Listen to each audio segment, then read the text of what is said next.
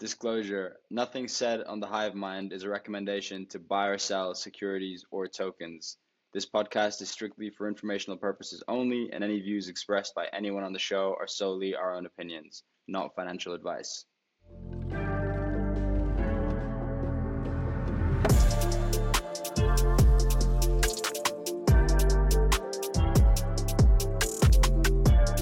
Hi everyone, my name is Jose Macedo, and welcome to the second episode of the Hive Mind podcast.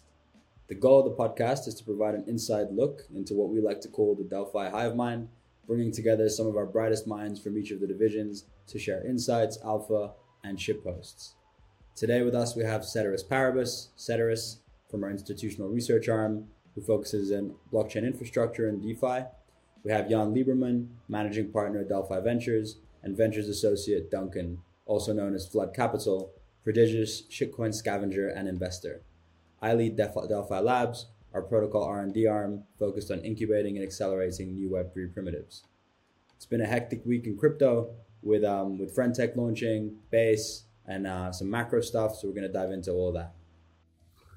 Okay, so I have a pretty extensive sleep setup. I got like a fan, an air conditioner, blackout blinds, a Faraday cage, and like a mat that goes under my bed to like block out all the EMF stuff.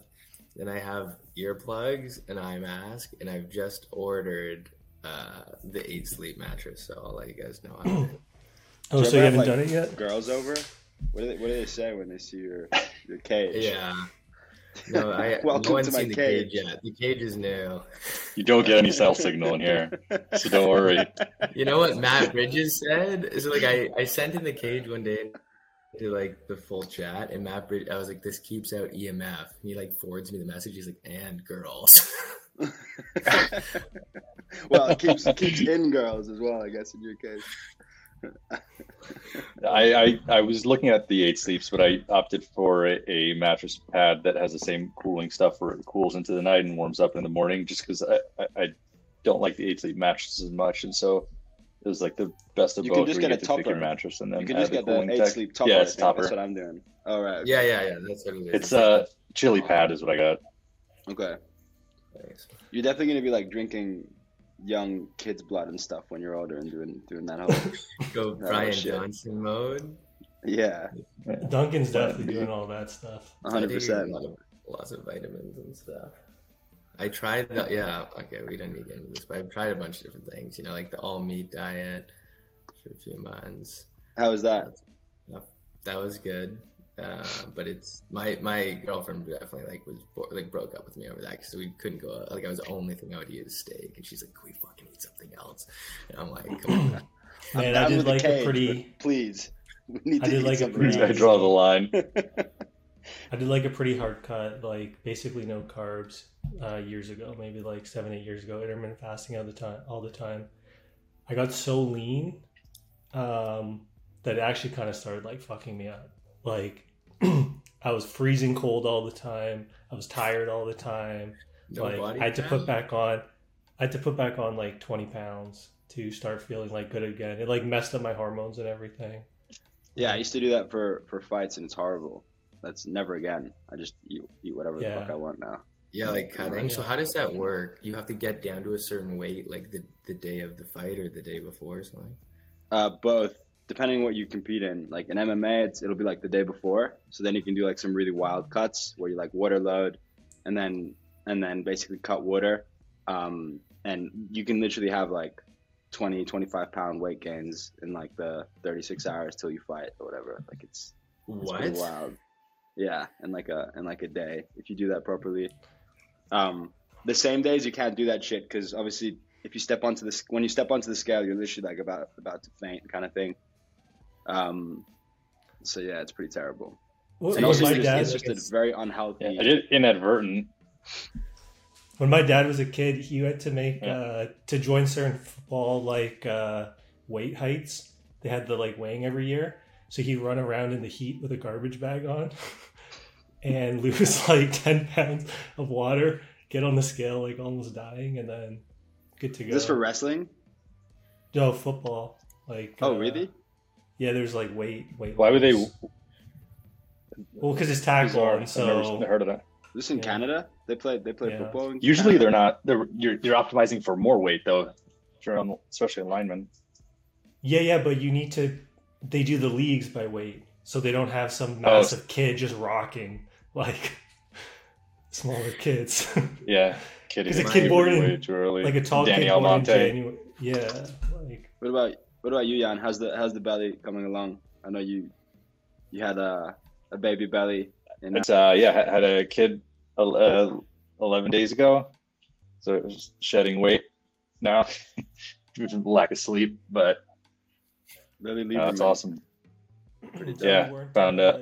You weren't trading Frentech on the weekend then. I bought a couple shares, but I've not trading anything. Who'd you I've buy? actually bought shares of the people whose group I want to join. Let me go through. I bought some of the Saka. I bought Saka, yeah. Who do I have? Will Price, Avi, G Money, Rob, Disclosure, Sisyphus, and that's all I have so far. Is there like actually any alpha in the chats or no? Not really so far. No, it's Yeah, general so- conversations. I don't really know how it works that well. Do you want to explain? Like, Yeah, I mean basically, why basically are saying you just buy a share and then you get a paid group? With just people this come share? in, yeah. When they join, they like trigger this like issuance of their shares. It's all on the bonding curve, and so there's a real incentive to kind of buy up someone's or keys. We should call them keys. They're not shares; they're keys. To buy up someone's like keys early, right? And then you get access to this basically group chat with them. It's for the most part right now, it's a popularity contest. Like, Kobe sits near the top. You've got Ansem up there who's been pretty active with it. And recently you've seen it cross out a bit. Like you got Grayson Allen, right? NBA stars come in. You have FaZe Banks, who I don't actually know who he is, but he's popular. And there's like a bunch of OnlyFans girls joining now too. So the thing is, the way creators monetize here is through volume of their shares being traded, right? Like every buy or sell takes a 10% fee. 5 goes to the protocol, 5 goes to the creator. And so that's actually how they make the money. It's not off people holding your shares. It's actually just on a lot of trading volume. So being someone who is actually pretty like volatile personality, tries to get a lot of activity in their shares is That's someone not who you. makes- I guess. Man, imagine Suzu Yeah, last year. His shares would be in it. Yeah, it's like you have weird alignment, right? You Suzu's almost actually want up to there. incentivize a sell-off and then a buyback because you're better off shares dumping and then returning back to where they were versus just staying constant, like Sarah said. I think it's cool. But- I have issues. So one of the concerns I have is just I think the bonding curve is far too steep, and that hinders adoption. So bonding curve just basically means with each new share outstanding, the price goes up. So you buy off the curve, and so there's more shares outstanding, and then to sell, you sell into the curve, so there's less shares outstanding, and price goes down. But the issue is, I think the numbers where it's like if you have, I should pull those up, but basically if you have, around 200, 250 shares, the entrance is like 3 ETH. So, what that does is it really limits the amount of people that can participate in the group. And so I think it limits the audience and kind of, what are potential solutions. It's tough to change the curve once it's already live because, the modification here would be to flatten it, but then you're really rugging existing users. And also you have everyone on different points of the curve, right? Just based on how many shares are outstanding. So where do you start to flatten it? Like somebody's getting screwed. So you either have to flatten it at the most expensive part, which then, it hurts the least amount of people. By the most expensive part, I just mean like racers. Basically, his shares are the highest, so you flatten it there. You could do a share split. The concern is there, so basically each person owns one share. As long as you have one share, you get access to the the conversation. If you have any more, it's basically for speculative What are you trying to reasons. solve So here? if You're trying to solve the problem that this thing is going to get too expensive if like you can only ever too really quickly, have I like, think it's already too a couple expensive. hundred people, and maybe not even that. Yeah, at most. I think realistically, you should probably, so there's a couple of kind of paths. One, if you do a share split, you're going to have a massive sell-off because, I'm only going to hold, now instead of one, I have 10 shares. I only need one, so I'll sell the other 9. So you get a massive sell-off there. The way you kind of counter that is potentially adding additional forms of utility to holding more shares, whether it's access to a smaller group or IRL stuff, potentially for kind of like media or like celebrities. I think the thing that should have happened in the beginning was customization of the bonding curve itself. And obviously you don't want the creators coming in and saying, I want this formula, but you can, do that through a UI where they say, I am looking to create an intimate group, or I'm looking to create a larger group. And so, you kind of adjust the curves parameters based on that, and you do it all in the back end. So the problem is once it's all live, it's really hard to adjust without somebody getting screwed. Yeah. And so the other solution is potentially like creating multiple curves for people for different types of access, right? So it's accomplishing a similar goal. But yeah, I think it's just so hard to adjust these once they're live. And I think it's really hard to kind of put the genie back in the bottle on that front. The hardest part to me is that there's just no clean exit. Like if you're a creator and you're on this now, you have the share price, you don't want to do it anymore. There's no clean way to stop. Like there's really not. The only way to stop is to just stop posting, and then everyone who's holding your shares lose money, basically.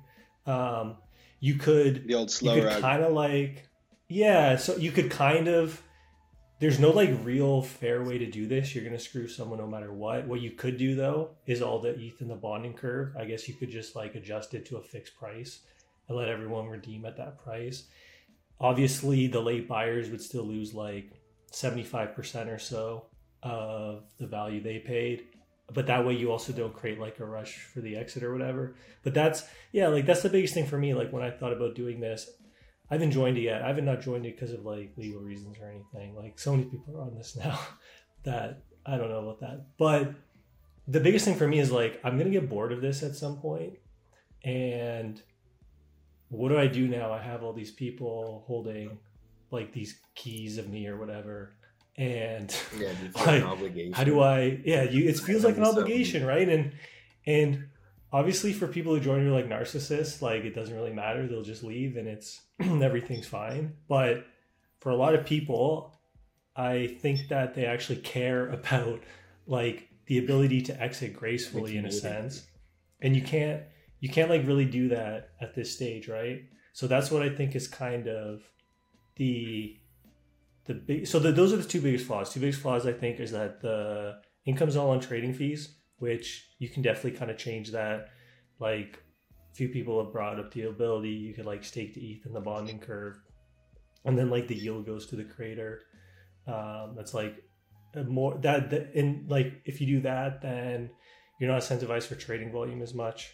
But it would be that. If you think about the math on that, it's pennies, right? You still would make way more in trading fees, yeah. So that's the thing, right? But zooming out a little, Cedric's like, what is the like? What's the like? Is there a real breakthrough here? Because to me, from like an outside point of view, who hasn't tried it yet, is just like feels very much like NFTs, where a lot of these collections are really expensive relative to like the utility or value you're getting. I think it's an access thing too. Yeah. Yeah. Think about someone who is like a really profound writer, and they have like a paid Substack or something. They charge like monthly, yearly fees. Instead, what they could do is they could maybe like fix the price of their shares, and people would deposit, and they would do this yield thing, right? And like maybe your membership, for expensive memberships, this doesn't really work. But if your cost is like $250 to $500 a year, then it would just cause people to lock up like 5 to 10K ETH, and they could get that back at any time. Okay, like the key is that they can get that back at any time. So for the subscriber, instead of actually paying like the $500 a year or whatever, you just put like ETH into. Who the hell are they going to do that? Yeah. Well, The I'm trying to opportunity think about cost of that like is what the massive. angle is to this. Generous Because, and like 3 other people are gonna go lock up 10 grand to read. well, you this don't lock guy's it up. stuff. You get it back at any time. So you want to read someone's content. You don't actually have to pay. It's like the opportunity cost you're paying with. You're not paying with. I know, but like you have to generate the yield on the ETH. It's like you have to leave it there for 6 months or whatever. Well, no. I mean, You just like you'd deposit. have rules around. You'd have rules around like how Yeah. often you can enter and exit and stuff. But yeah, that seems like a bit of a stretch of a use case. I think the access one is a big one where it's like you can directly pay for access, and the creator themselves can, assuming they had the ability to modify the bonding curve, they can, I want this to be accessible realistically by 100 to 200 people. So right now, right, the 200th share costs 2.75 ETH, right? So, that's a lot. And so, I mean, if you want to keep it exclusive, then it makes sense to keep it at this curve, and then you can actually, respond to people's questions, because it's a limited amount. I think what helps is that there's a permanence to the conversations that are in there. So you message the person, they're the only ones that see your message, and usually what they'll do is like a quote of your question and then a response. But the entire history of everything the creators posted in there stays. So if you're buying, you at least get access to the historical information. But I could see like the OnlyFans element once they add photos being a big one. But at the same time, it's just like so expensive relative to traditional OnlyFans. I think the idea is cool though. It's also like kind of captures something that NFTs did, where it's like, it's hard to set a fixed price for certain things, right? Like, and that includes like your time and like access to you, like, and there's been a lot of models like this. Like, I think this is like one of those startup ideas that a lot of people have tried. Just like being able to book an hour with someone's time, right? Some famous person's time, and they set a fixed price. Then you could book through this platform, and it kind of just happens. But it's like never taken off. And I think pricing is like kind of an issue, like, actually pricing an hour of your time. And I feel like with stuff like this, it actually just captures in some way like the value both of the time and speculative value of like future of this person's time, especially if you can end up putting like more cash flows through it, like add subscription revenue or something like that. But I don't know how all that like plays out. I mean, my experience with this thing was I logged on, some random people bought my shares, then I the bots, and then I bought like some of my shares, and then they dumped on me. And I lost like $1,000 or something. So to your point though, like you can keep that speculative, like obviously the reason why this took off is because people want to speculate on it, right? And you can kind of keep that with your idea of like selling your time and things like that. But I think the difference is when you're explicitly like selling your time and then those are consumed, that there's not this need to like maintain a price or something, right? Because you're selling stuff that is going to be consumed at some point. And so people can still, if someone famous comes in, people can still like speculate on like buying those, whatever like the person decides. It's like an hour of time, it's like one question, whatever. People can still speculate on that. But at the end of the day, like those are still going to be consumed and like burned. And so there's no need to like maintain it in perpetuity. And that's the thing with this thing is that you have to, it's like implied that you have to maintain this price in like perpetuity basically, unless everybody just leaves, right? So if one person with a high share price now, this is where it's going to get kind of like contentious, I guess. One person with a high share price doesn't want to do this anymore. They can like leave, I guess. But they're also going to get like shit on a lot. Versus if the whole thing kind of just like tails off and nobody, there's like there's no blame, right? Because now everybody's just kind of like tailed off and it's all good. But I still feel like we're not really getting to like, why is this better than like a paid group or OnlyFans? Or is this just making it easier to do? Like, why is this better than launching an NFT collection or having an OnlyFans or having a paid group? Like, I really don't get why. I think the onboarding was cool. The onboarding's cool because you like social wallet, which I think is going to be a way bigger thing moving forward. So it's a big thing for like normal people who don't want to deal with like private key seed phrases, all that stuff. You just sign up with like a phone number or a Google account or an Apple account. And then it creates this like MPC wallet for you. So that aspect is very cool. They also like bypass the Apple Store. So you actually just install it like through your browser.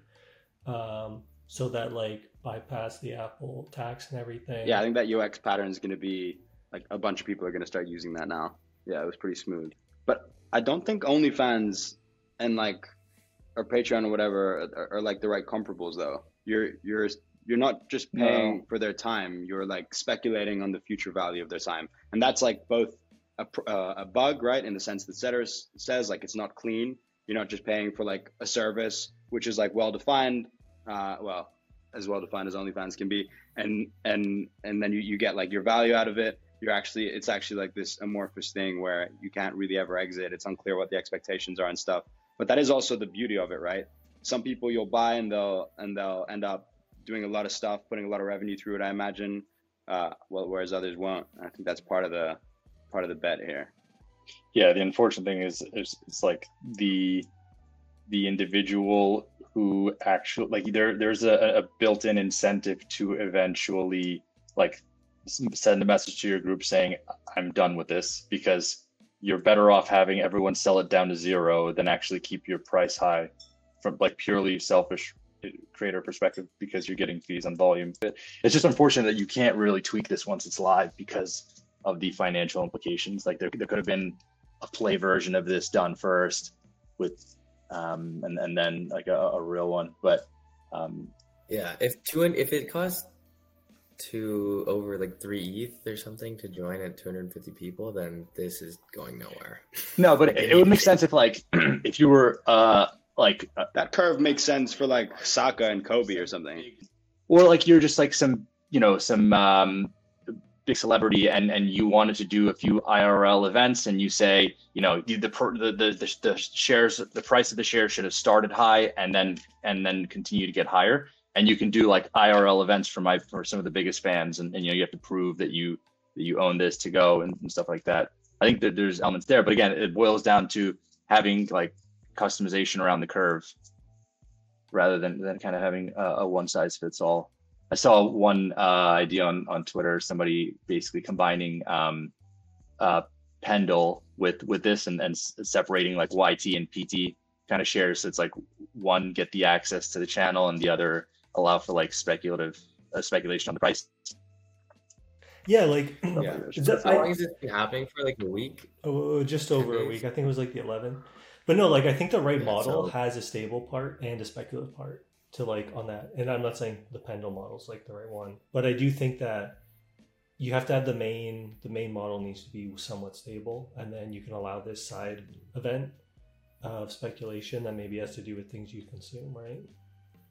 Yeah, I'm trying to think how this would work with something like, the ad model, like something like Instagram. Like let's say you thought this person was gonna get really famous, and you like bought their Instagram shares or whatever, and then got like a percentage of like the ad revenue they generate from like people like scrolling through their posts. Like that could be interesting on the speculative side, but you need to like onboard a lot of users in order to do that. And I feel like, that we're probably still pretty far away. Like it'd be cool if you did this like on Twitter, right? Like if you could buy shares in someone and then see like people are starting to earn ad revenue now, like that seems like it has a bit more of a path to like making sense.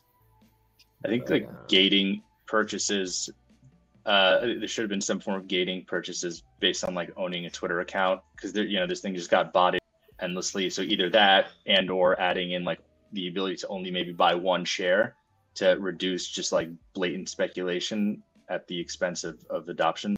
But like if you have bots just buying up so many shares, it becomes prohibitive and a bit frustrating for people who are just like, I showed up a week late and now I have to pay way more. Yeah, people don't want to buy that either because they see that bots are ready to dump it too. Yeah, so exactly. It's like people you might join, and if any of us like join, bots would buy up some amount, right? Because we have like decent followings, and then so other people see that it's like, oh, you're all held by bots, and it's like if you're gonna buy, then you're like the bot's extra liquidity. These bots have made a lot on like everything's MEV. Everything always becomes some like MEV bot. searcher extraction. Yeah, I don't have a great take. I mean, do we think this is just going to be like a flash in the pan, or is it actually going to iterate into something real? Maybe like, 'cause does anyone think it is? I'm leaning towards Flash. You haven't even used it, bro. but I know. But Why are you hating? That's my instinct. I do feel a guilt to respond to questions though in there because you have shareholders, which is a feature, right? Yeah. Like people ask, I'm like, oh, I gotta answer. Like the guy bought some shares. Oh, you're answering questions on there. I'm going to buy some Yan shares. Yeah. I think they are gonna. I think they're definitely gonna try and change stuff.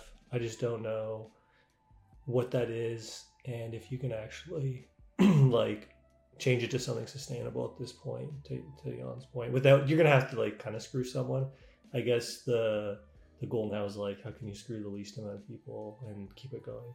I think you could keep going if they like do the token right. Like if they time things right, like they build up on the token, they launch it, like that could extend it for a I mean, while. one thing I'll say is shouldn't like say people using this because they think they're getting like an airdrop or something. Like they're probably paying way more in fees buying these shares than they're ever going to get like an airdrop, and it's kind of just a direct knows? stimulus to influencers. Paradigm might be generous to us. Yeah, Paradigm does back some big token airdrops. So I think the next thing we're going to talk about on the Well, and yeah, before that, sorry, because like the treasuries have mounted a pretty decent amount of ETH already, right? So like the protocol itself, obviously there's inflated volumes right now in the beginning, but yeah, it does generate a pretty material amount of fees. So I think like as a result, the token would be valuable. yeah. They could also do something with the treasury to try and like fix it. Maybe they add like some. Cetera is obsessed with his 3% yield. Maybe they have. Maybe they like start creating like some floor price or something. I don't know. They can, but they have like a pretty big treasury. They can maybe try and do something with that instead of keeping it. There's also a lot of innovation can be built around the primitive, right? There's already someone that's built that dope front end. What's that called? Redmax? Yeah. And like people have Wait, what is it? Is it like a BitMEX front end or front end? That's cool. Like in the BitMEX UI? Exactly, yeah. and someone did an index perp as That's well for like the top 10 or top 20, whatever. There's some drama that they changed it overnight. But yeah, there's going to be some cool stuff built on top of this, just given how much attention it's grabbed.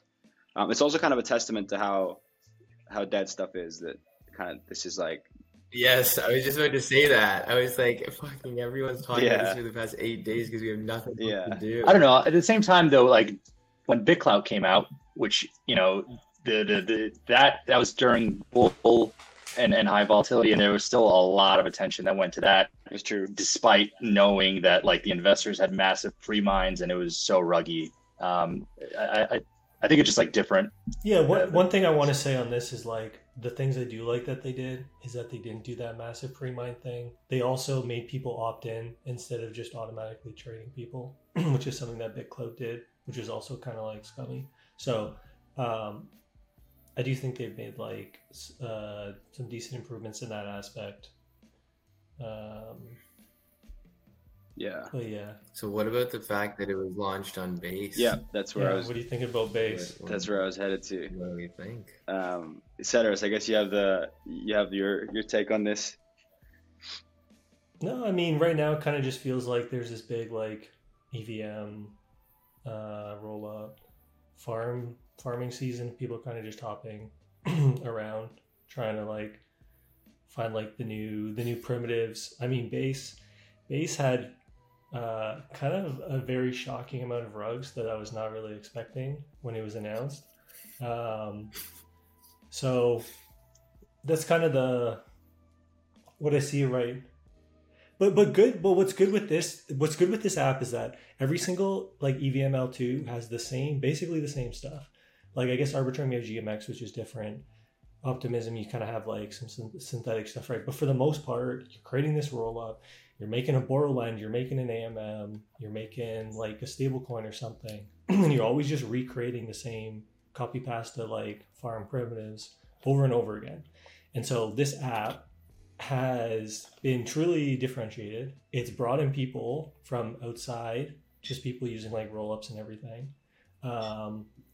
And so that is what I think is like And there's no Good about airdrop, this right? app, There's too. no like, well, Friendtech might have one, but like Base itself has no airdrop, and I think it's already flipping like Arbitrum and pretty much every other L2 on like transaction count and stuff like that, which is pretty impressive. Yeah, but how much that's like just friend tech bots. I mean, Bald did some damage too before SBF went to jail. It falls back to 7.5 mil. 7.5 mil? Oh damn. What did it get up 100? to? No. Yeah, it got close. I think it got like. You got it over 100. I'm pretty sure it got really close. I think it got nearly 100. I don't know why Dex Tools is showing. One thing is that there's been a trend of like these devs with, or not even devs, just people who are deploying stuff, who have gone traction and then they're rugging pretty quickly, even though they've gone traction with it, which is Bullet was one. Yeah, like that was surprising. So The bald one, I was very surprised by. Yeah, it's like I also just don't. I mean, if your eventual goal is to rug, why do it so early? Well, they probably made a lot on that. but it's like it was a successful thing. It's like just let it live. Like Yeah, but it's a meme coin. It's like how high, like No. Bullet was like you played Russian roulette and it was burned based on the gameplay, and it was like growing users, growing volume. It just like didn't make sense. Like even if your ultimate goal was to rug, this isn't when you do it. When you do it when like it's slowing down or something. I don't know. yeah, I think people were putting in like 10K clips to play this game. So yeah, like outside of the meme coins to rugs, I think with Base too, there were like a few exit scams and then a few exploits too. Like I think every early dex on Base is like already gone. So yeah, I thought Sushi was going to launch there. Surely Sushi won't get exploited. Why do you think there were so many scams that launched on Base that didn't do this on Arbitrum or Optimism? I think they just, I guess, took advantage of the hype. I think one thing was like the one-way bridge was like an initial reason, because everyone just tossed the money over there thinking, maybe I'll get this back eventually. Also, everybody wants to be early, right? That's like one of the main investment thesis in using any chain or any ecosystem is you want to be early. And you can't do that on Optimism or Arbitrum anymore. So you have the prime opportunity to kind of like take advantage of people, right? Because all this money is going to come in like right at the start. And this is like, if you want to rug as these people did, like that is when you're, I guess, going to do it. Like that Balt coin, people really thought it was like a serious meme coin that was going to go to like unironically like $1 billion. It made sense market though. cap. Like it I think it had like decent EV as a bet because like meme coin native to a chain, and you always had like Degen, Spartan, and others drifting around like the investment. Tell me you got rugged without telling me you got rugged. Oh, dude, I bought everything on Base and got rugged. No, because it was funny because like it all happened over the weekend, right? Yeah, it all happened over the weekend. So I like look at my phone Sunday night. I'm like, fuck, I missed this. And then like the next day it was rugged. I'm like, okay, didn't miss anything. Back to usual. But I mean, to their credit, like I think a lot of liquidity has stayed there. Friendtech obviously has done a lot, so it will. I mean, it'll be interesting to see what kind of the activity on the other L2s does, and like how much cannibalizing is this versus new users. And I know we've seen like Arbitrum and Optimism transactions tick down a bit over the last week. Not to the point that it's like everyone is just moving over to Base, but there is some of that effect. And I think Base is planning on, I think when they launched Base, it was like 10% of the revenue from the sequencer is going to go to token holders. And then they quickly, like ninja edited that to just say some fee share amount. Yeah. So 10 bips. I don't know what. Yeah, so like I don't know what the exact is, but if they're only giving 10% back to Op and then they take a bunch of Optimism's users, it's still like a good showcase for the Op stack. Jan, what bridge do you use to get on Base like back and forth? I use that like one way address that you just blindly send and then hope there. You haven't withdrawn then- yet? Just Nah, I've written off what I sent over. At least you didn't deposit to the Shiba random. Yeah. Whatever the Shiba L2 is. That was Well- like 2 million ETH gone right away. I guess, what do you think, what do you think the success of L2s generally, but like base specifically, where people are kind of willing to ape in, mid 8 figures, nearly 9 figures on a like no UI bridge, and like meanwhile all L1s and Cosmos chains are like grinding their hardest to try and get people to deposit like even a couple million in TVL on launch day. Like, is it this like ETH philosophy, like ETH aligned thing? People want to be ETH aligned. I'm kind of skeptical of that. Or is it MetaMask? Is it like MetaMask. ETH address format? definitely. I think it's MetaMask. MetaMask. MetaMask, but, like, and I'm curious. it's being early to the copy pastas. You know the playbook every time a new L2 launches. You're gonna have the lending. They're gonna have this. They're gonna have that. Like, being early is like a big part of it, and you know the play. People know the playbook, and You they know get that, that like- a lot of liquidity is gonna like. The declining roller coaster, though, it's like everyone knows the playbook, so it's just like lasts shorter and shorter, and at a certain point, it's like very short lived. Yeah, But I think like one very like obviously the super differentiating thing about base is like you're gonna hope that if there's a bull market or just they make it really easy to like onboard people who just like they can only figure out how to like download Coinbase as an app, and then like all of a sudden the UI is like in their app and it's like super easy to do things, and like that is honestly like a massive distribution channel that like I mean, one else yeah. has. I don't see why you can't like actually just allow people to like just be in their Coinbase account. Like, for it is considered if like GMX was, I mean, Coinbase wouldn't allow people probably to use GMX Yeah. through Coinbase, but like you could literally use the Coinbase centralized exchange UI and just use the apps in the back end. Yeah, which And would be you super wouldn't even cool. have to. What were the user numbers for like Coinbase retail versus MetaMask at peak hype? Because with base it's Coinbase, but Coinbase skews US, so whereas MetaMask on its own, it's everyone. So curious to I think they had like Yeah, a look at those silly numbers. amount of users, like something. I know MetaMask claimed like 30 million users at the peak. I don't know what. This could be wrong. Oh yeah, Coinbase had 108 million users in 2022. That's a third of the US. That's like pretty insane.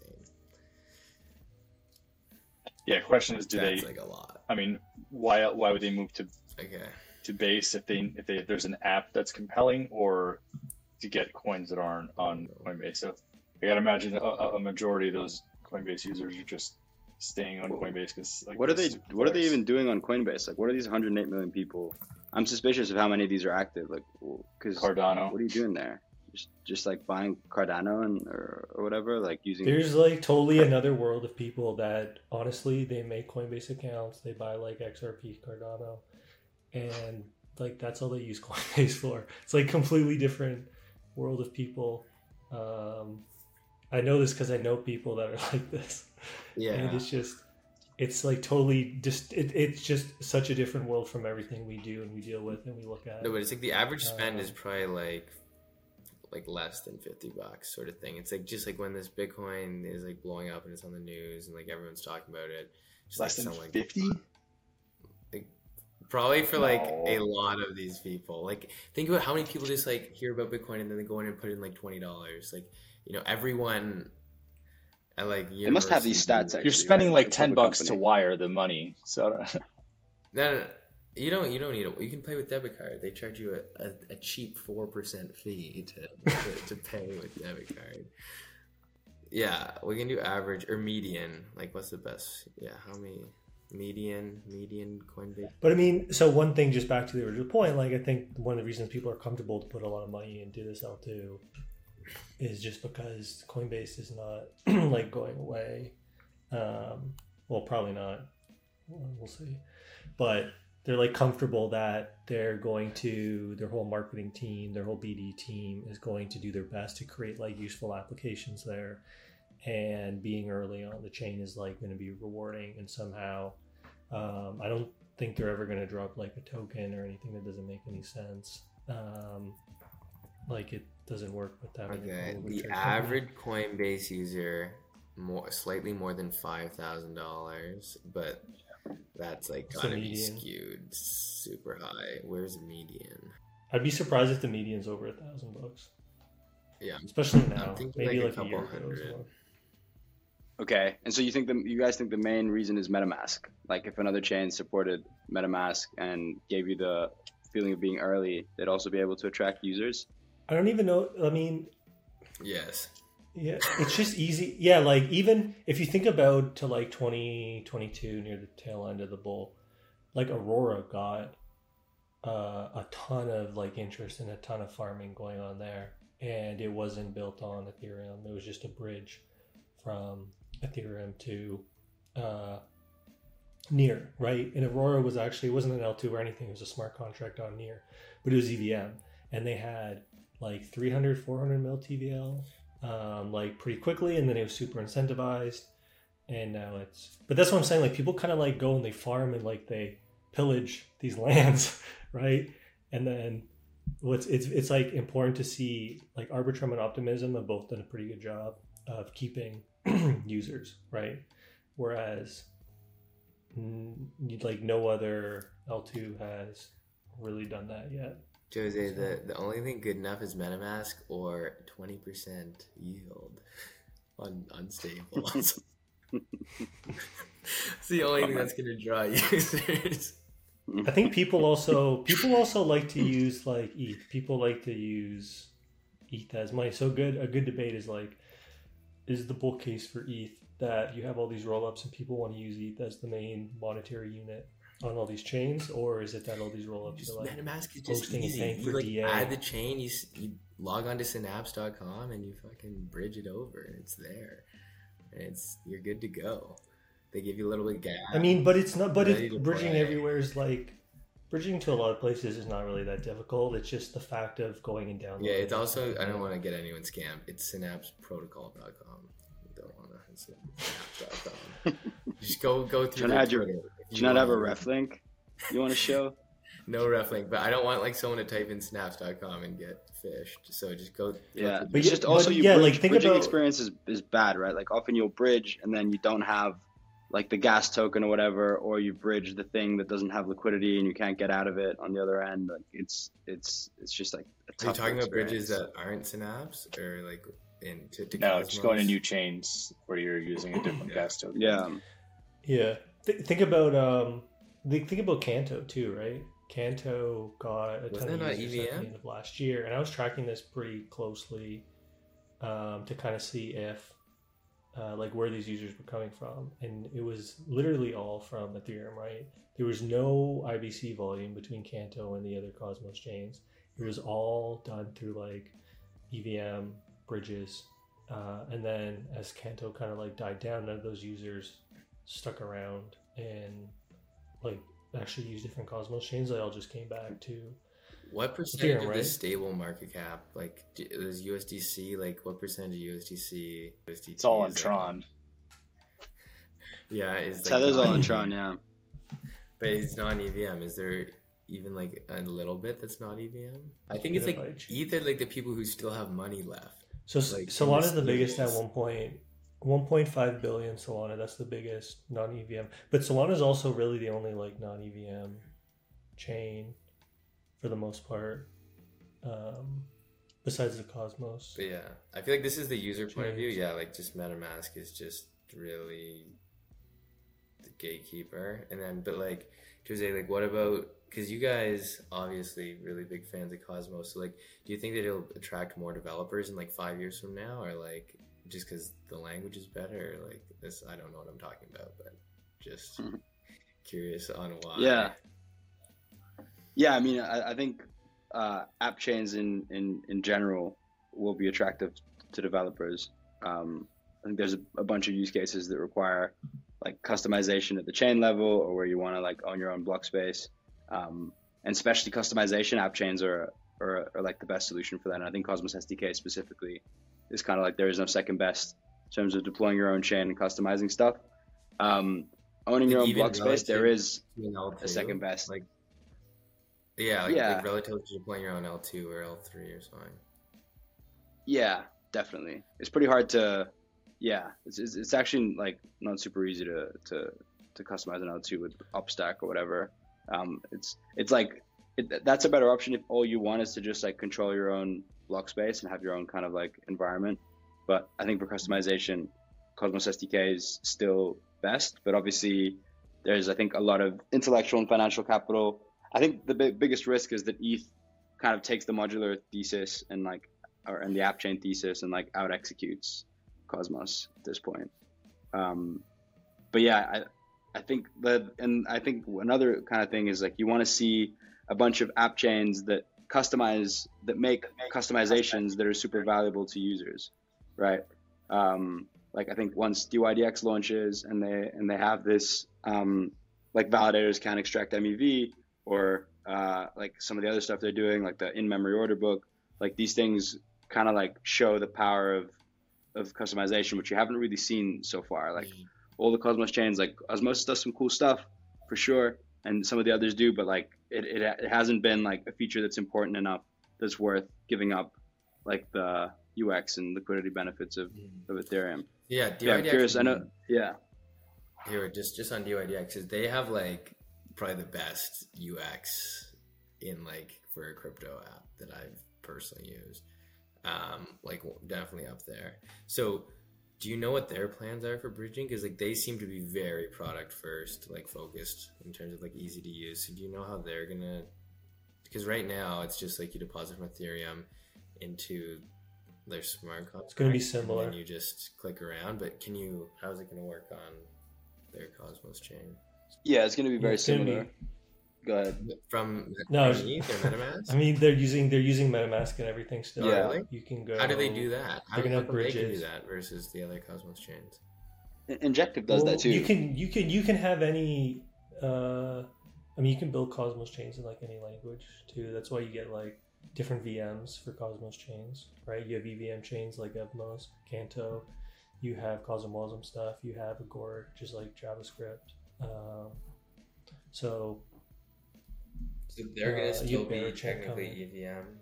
I don't actually know off the top of my head. DYDX? Yeah. I don't think so. Well, I think they're building it in Cosmos SDK mostly. Like, and they're not going to have smart contracts enabled, right? It's not like a permissionless L1. Like you're not going to be able to deploy contracts there. So I think they're mostly building it in Cosmos SDK. So, yeah, I think some of those launches, like also kind of Namada and stuff like that, are going to kind of show the power of this a little bit more. And also, I think native USDC is going to be huge. I think MetaMask Snap could be big too, making that MetaMask integration easier. But yeah, I'm curious. I know, Cedric, you have this take on like L2s being a sovereignty play rather than a scalability play. I don't know if you want to. Yeah, I think it's more of a sovereignty that it's really, if you've paid attention to the narratives over the last year, it's really changed from the scalability narrative to this like own your own stack, create your own custom app chain, app roll up, whatever you want to call it. And that's kind of how they're getting people to come over, because right now you just have a million different general purpose EVM chains, which I'm like pretty big critic on. Like the actual point of that doesn't make much sense to always create these general purpose chains and like just recreate everything. But yeah, like that's the whole Celestia thing too, is like you want all these different gaming rollups with their own modifications to like specifically allow this game to run. You don't have to worry about like security, anything like that. So that's like the big direction I see it going in. And then I also see like a fragmentation of kind of like social consensus. If you look at the L2s now, they're all fragmented. They're all getting into their own, not just like liquidity is getting fragmented, but the actual social backing is getting fragmented. So like everyone who's building rollups for Ethereum, they all love like ETH, they love Ethereum, they're all Ethereum aligned, all this. But now they're all going to their own silos of like the Arbitrum stack, the Optimism stack, the Polygon stack, like Starkware. And so now you're just like kind of moving down these, you're just fragmenting the social consensus more. And you're creating like new kind of like independent ecosystems. And so that's what I think will be like the money. The L2 wars have kind of been like kumbaya, and everyone's at like these layers, these stage 0 roll-ups where they're all like super protected training wheels and all this. As soon as the first roll-up actually launches like permissionless rod proofs, and takes off a lot of the training wheels, now there's like a lot of pressure on the other roll-ups, right? Because you got to think about it too. Roll-ups are seen as like an asset to Ethereum, right? Because they're like extending ETH asset and everything.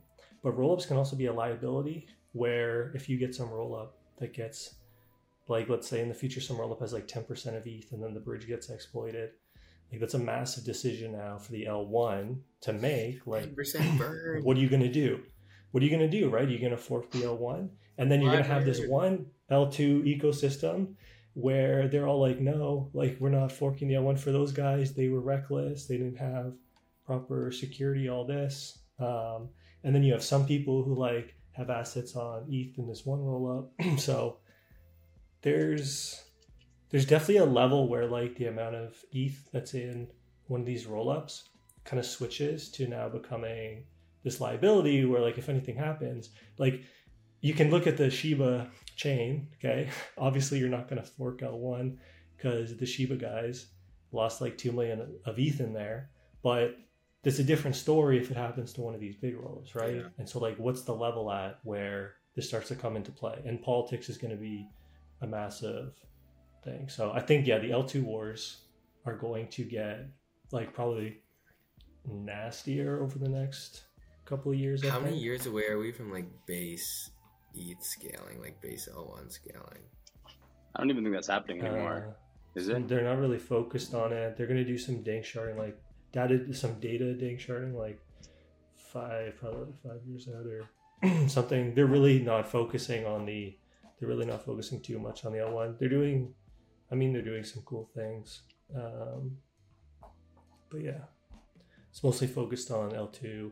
And I know Vitalik is like a big ZK bull. He thinks if you're like making anything today, you should build with the assumption that like you can prove this in a circuit, which is how they would have built the EVM if they knew when they did it that like this would be possible in the future. So how does that bode for like alt L2s or all L1s rather, in your eyes? Alt EVM L1s, like, I don't know.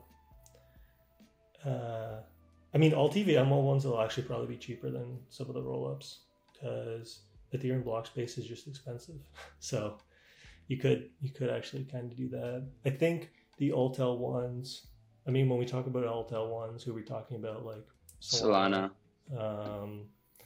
Aptos, Sui, which are like way too new to really say anything about.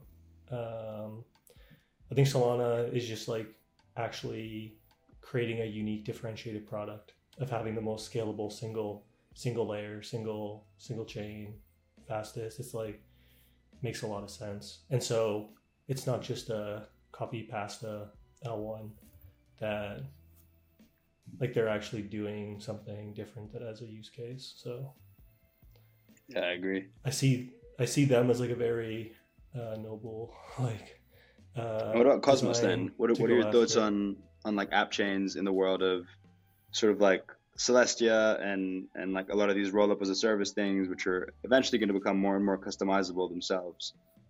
Is there like a reason to trust these like smaller validator sets, or should everything just be a roll app like a?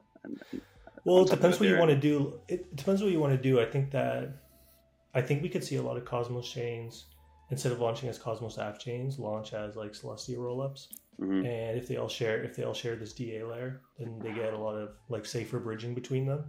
And then you can still kind of do some of your skip, like customized block building, stuff like that, with your own sequencer set and all that. So you can actually have a similar construction, I guess, to a Cosmos app chain today. It's just instead of having DA yourself, you just outsource it to like Celestia.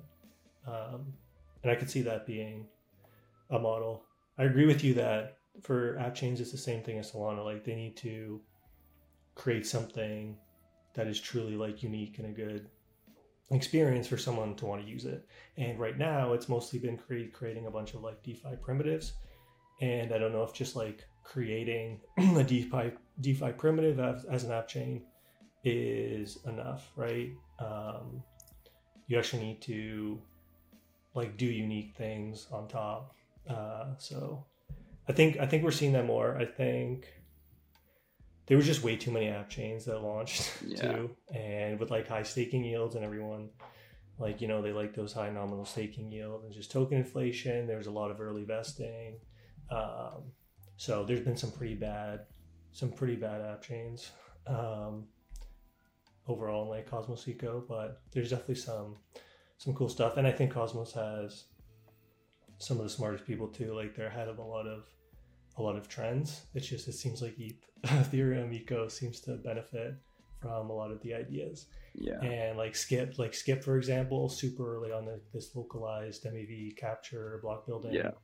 And you see, and it works. They've shipped really quickly, and it works. But there's just there's just not much MEV when there's no activity. Is kind of the issue. But yeah, they're doing some really cool stuff. Go on, Duncan. You were smiling. What do you want to say? Okay, well, I might be losing my mind, but I just like relaunched my trading view, and I'm pretty sure there's like a little pop-up of Elon Musk smoking the joint when I clicked on the Tesla chart, but then it disappeared really quickly. Has anyone else seen this? I could be losing my mind, but I swear to God, it's like a little cartoon that came out in the corner, and I could just be like completely losing it. But do I have to go to the Tesla chart specifically? Yeah, like I was just flipping through and I saw like, I don't know. That's just like, it was very vivid. Before we wrap up, I know we discussed like some macro stuff. Yeah. Jan, Duncan, you guys want to? I was pulling up trading view, just to get the prices ready for everyone. All right, nice. Some Go on then. You've had some remarkably good timing this year. You got bearish like the day before market drop. Go on. Take a victory lap. Well, I think the initial message I sent into like, we have a 100-person group chat, and basically it was the day where, so during June and July, like S&P was just making new highs every day, and Bitcoin was just like, it had that big run from the ETF news, but it just like couldn't really seem to like keep up, or like not keep up, like obviously it has some beta there, but like it wasn't continuing to make new highs. And then on the day that Ripple won the case, let me try and find that day on the chart. This is just taking me a second. But basically, like Ripple won the case against the SEC. They're not a security. Woohoo! That was like August 8th. Or sorry, not August 8th. That was July or Thursday, the 13th of July, and we like wicked up to like 32K almost, and it was just like peak euphoria. The ETF was coming. You know, our altcoins aren't securities. Like S&P's making new highs every day. And then we just like rolled over pretty quickly. And on July 12th, like the government had sent like 10,000 BTC from one of the seizures to be sold on Coinbase. But kind of since then, we've just been really weak and just kind of like chopping sideways. And volume's been falling off pretty aggressively. Kind of lowest level since 2020. And with that kind of happening, like I kind of felt like the only thing that was going to like save the market is like this ETF actually going through. And then as people kind of start extending their timelines on the ETF, okay, like maybe it's not coming like before the end of the year, maybe it's like, you know, January type thing. Then I think like the market's just kind of like slowly bleeding. And until there's like firm news on the ETF, or like, you know, Grayscale makes some advances in their case to convert GBTC to BTC, then I think I'm like pretty kind of negative about, because like crypto specifically, like you just have like really low volumes, you know, just kind of really shitty price action. And then just more broadly on like the macro stuff, like this is where it's like I feel way less confident, because like, you know, we're all guessing here. But I think a big risk for the second half of the year is like, you know, higher yields on the long end of the curve, which, you know, brings down like tech valuations and equity valuations, and like, you know, and why I think that, or I'm kind of rambling. If people want to jump into the crypto specific stuff, then we can go back to like more macro, but I've just been feeling like ill when I look at the chart, and then we had like that big 10% puke. Yeah, no, it definitely looks like, I mean, it's clear a lot of market makers and liquidity has stepped back just based on, the there's more liquidations whenever that day was a couple days ago than we saw when FTX went down, right? Like this is so it's clear like there's a lot less liquidity. I think there's a lot of just general apathy where, people are kind of holding and just waiting, and then others are kind of waiting for the news. And so like part of what was so bullish when we were running into like the higher 20s a couple months ago was, everyone knew a bunch of people that were sidelined, and so that was always like, oh, there's still a lot of people that I have to chase, and so I think that was kind of what drove it quite a bit. And yeah, like Duncan mentioned, we couldn't break through low 30s on just a mountain of good news. And like coupled that with declining volumes, you kind of just see a bleed lower. Yeah, it probably kind of gradually bleeds down. I mean, so like S&P wise, or I guess like taking a step back, the economy itself is still really healthy. You kind of have a disconnect where the strongest companies are still really well positioned. Like, if you're looking at data in terms of how they're set up, like 80% of long-term debt in the S&P is long-term fixed. Sorry, 80% of debt in the S&P is long-term fixed. Half of it matures after 2030. And then in terms of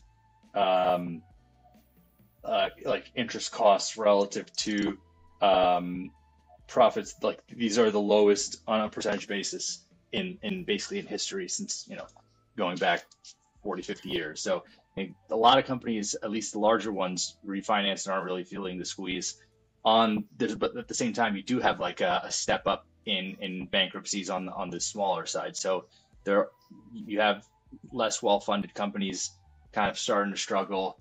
Then there's, the big chart going around showing how much savings have been depleted over the past year or so. And that in particular, just based on the current trend, is going to end in at the end of Q3. And so you start to see the retail, or just the general consumer tap into likely, what is the most expensive form of debt, which is credit card debt. And that also gets hit the most by interest rates. And then at the same time, with the unpausing of student debt, that's also going to put a kind of cash crunch on the consumer. And then at the same time, you have, the Atlanta Fed projecting GDP in Q3 at I think it was like 5.3%, which is 5.8 nuts, right? The last number is just silly. But yeah, back to I guess like the crypto specific stuff, because like we can talk about macro, but I feel like there's probably like better people to listen to on macro. But I think like if you look at the chart on like if you look in the chart, the Bitcoin chart, I think like and I was pointing this out to Jan like right before we had that 10% day, but if you look on like March 9th, right before the bank, it was all in the charts, Duncan. No. Just listen to this. So in March, like right before, like as the SVB and everything was going under, like Bitcoin looked like it was going to zero yet again. And then we had like the BTFP facility, which obviously like massive rally, like completely news-based rally, massive rally. And then same thing, like Bitcoin was rolling over pretty hard at the end of June. And like, again, looked like it was going back to the Shadowlands. And then we had the ETF news, which was like a massive rally. So like both of these like massive impulses up since just kind of like the recovery from FTX have been like news driven events. One of like the Fed kind of pivoting, like restarting QE with the BTFP facility, and then the other one was the ETF news, right? So I think if we're not feeling like super hot on macro and like just volumes are really like weaning out on crypto, then I think we're probably just kind of chopped to bleed until like as soon as the ETF comes, I think we're going to get like a mega candle and it's all going to be great again. But up until that point, I don't really see what's going to take us higher. And then also like you have just like a really low liquidity environment where there's still these like massive FDVs where like seed investors and like VCs are just sitting on still like insane gains, like stuff like Aptos, and I don't know much about the project, but what's it trading at, like a $5 billion FDV with like a pretty low float, and then those like big unlocks coming this year. So it's like coins like that are just going to continue to suck a lot of liquidity out of like the already thinning liquidity in the system, with like volumes at lows. And then right before we had that negative 10% day, the other thing that was really concerning is Bitcoin puked like 1%, and then we saw like a lot of majors down between like 5 and 15% just on a very small Bitcoin move. And probably not the best person. I think on that point with like the unlocks and stuff, it's no surprise why on-chain has been coming back pretty well recently, because the people that are like still around don't want to like hold those big unlocks. Yeah, and like what does something like WorldCoin? It's also not like super compelling in terms of value prop. Yeah. And like what does something like WorldCoin do to liquidity when it launches at a $30 billion market cap? And like it just, obviously it's bleeding. Yeah. Like how much does that suck out of the system as people are just selling into that? Like that's like a massive drain on liquidity that a lot of these alts I feel like are going to have, and people just kind of get suckered into buying them. Just like the small amount of marginal dollars or like capital flowing into these alts that just have massive FTVs and just have a ton of sellers because their investors are up, silly amounts on the seed round. I think there's like buckets though, right? You have a small bucket of people that are going to participate in those games, and so by some extent, the market makers that are going to be down in those positions have to hedge elsewhere. So like I think that's how it can impact some of the majors. I don't see that many people really shifting exposures to participate in those. So I think ideally it'll be less of an impact than possible. I mean, the biggest issue right now is just there's no new money flowing in, right? And then that's the other thing. Stable coins are just down and to the right. Yeah. I think the stablecoin point though is somewhat overblown if you kind of consider it relative to where the stablecoin market was relative to market cap in like 2020, right? So like on a relative basis, you still have a lot of room to go. So I think, if you look at it in a silo, yes, the trend is bad, but on a relative basis, there's still an exorbitant amount of firepower relative to market cap compared to kind of the 2020 levels. Yeah, I mean, even though stablecoins have been redeemed in mass, like compare stablecoin percent of overall market cap has been like up only for the last year and a half, 2 years. Yeah, I mean, Duncan, coins went down like 80%. Yeah, I guess so. Yeah, then the other fear is U.S. selling into no liquidity, right? If the government just dumping into the government tokens, into a low liquidity environment isn't great. Ideally, they'll wait until ETF launches. I don't think they really care too much about their execution. I mean, it's a lot of money. It's a lot of money, yeah. There's some big stuff going on this week though, right? Because we got Nvidia tomorrow, and then we got Jackson Hole on like Thursday. Those are both like two pretty massive market events. So here, Setters, I'm sending into our chat. Yeah, your stablecoin chart that you will want. It's been up only until like the start of 2023. Then it's been down a decent amount since the start of 2023. I mean, it kind of makes sense because everything's up like 2x. Yeah, but the important thing is like relative to where it was before. Yeah, yeah, for sure. It's still elevated. I'm just like probably bearish until the ETF happens. That's probably where I'm gonna sit. Except for a select few amazing coins.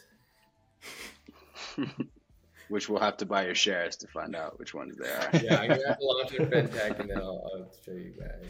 But I honestly think like just in general, if you want to talk about like obviously like not financial advice, but if you're still around, like sticking around and like doing research right now, I think like the best thing you can be doing is like looking for like projects like on chain. Like no, I don't think you're really gonna do that well just buying ETH or BTC, especially if like you're listening to this podcast and you're like this deep into the space. Like I would go like a mix of like stables and looking for good alts. Or that's at least what I do, rather than like BTC and ETH. I just think it's pretty difficult to get any sort of edge there.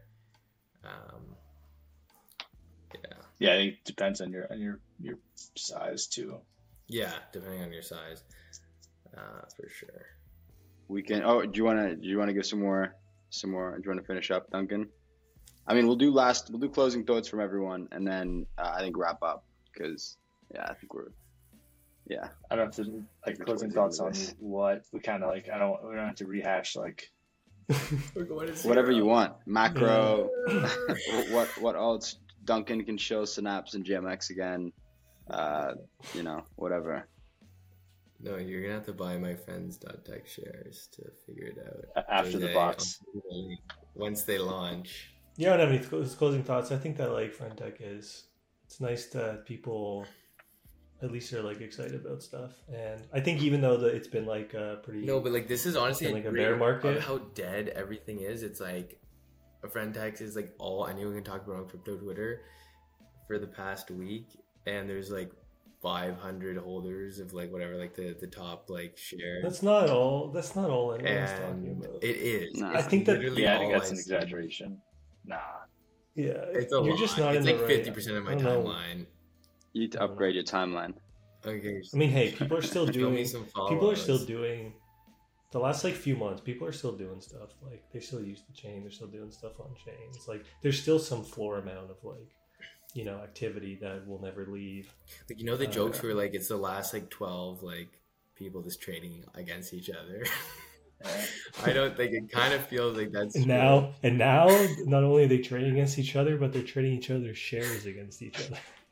But it's all like, I guess FriendTech is just an example of like why it's not hard to be bullish ETH in the long run, as like any form of mild innovation, successful or not, is more so solidifies ETH as money and kind of everyone's kind of denominating in ETH. It's adding to burn, adding to activity, not nearly the same extent as some activity on L1, but.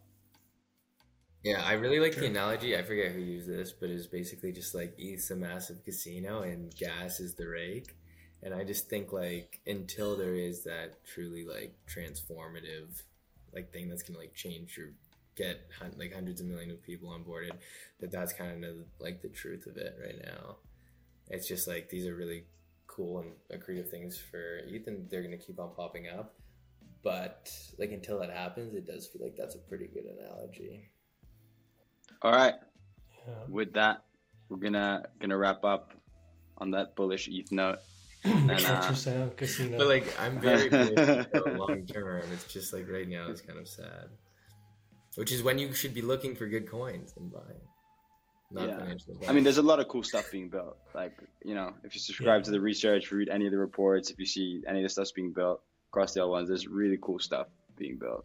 Like, probably more than ever. I actually think it's more depressing at peak bull when it's just like, depressing in a certain sense, where it's just like, and this might be just cope, like the smiling mask thing. Yeah. Oh my god, Like, I'm was up that depressing? 1,000% on my Dogecoin position. Fuck. It was depressing seeing all the like the amount of just like bullshit though. Whereas now the people that stick around are actually doing mostly things that make sense, or that could make sense. Yeah, probably just cope. Anyway, on that note, we'll call it. Thank you very much for tuning in to the second episode of the Hive Mind, and see you in 2 weeks.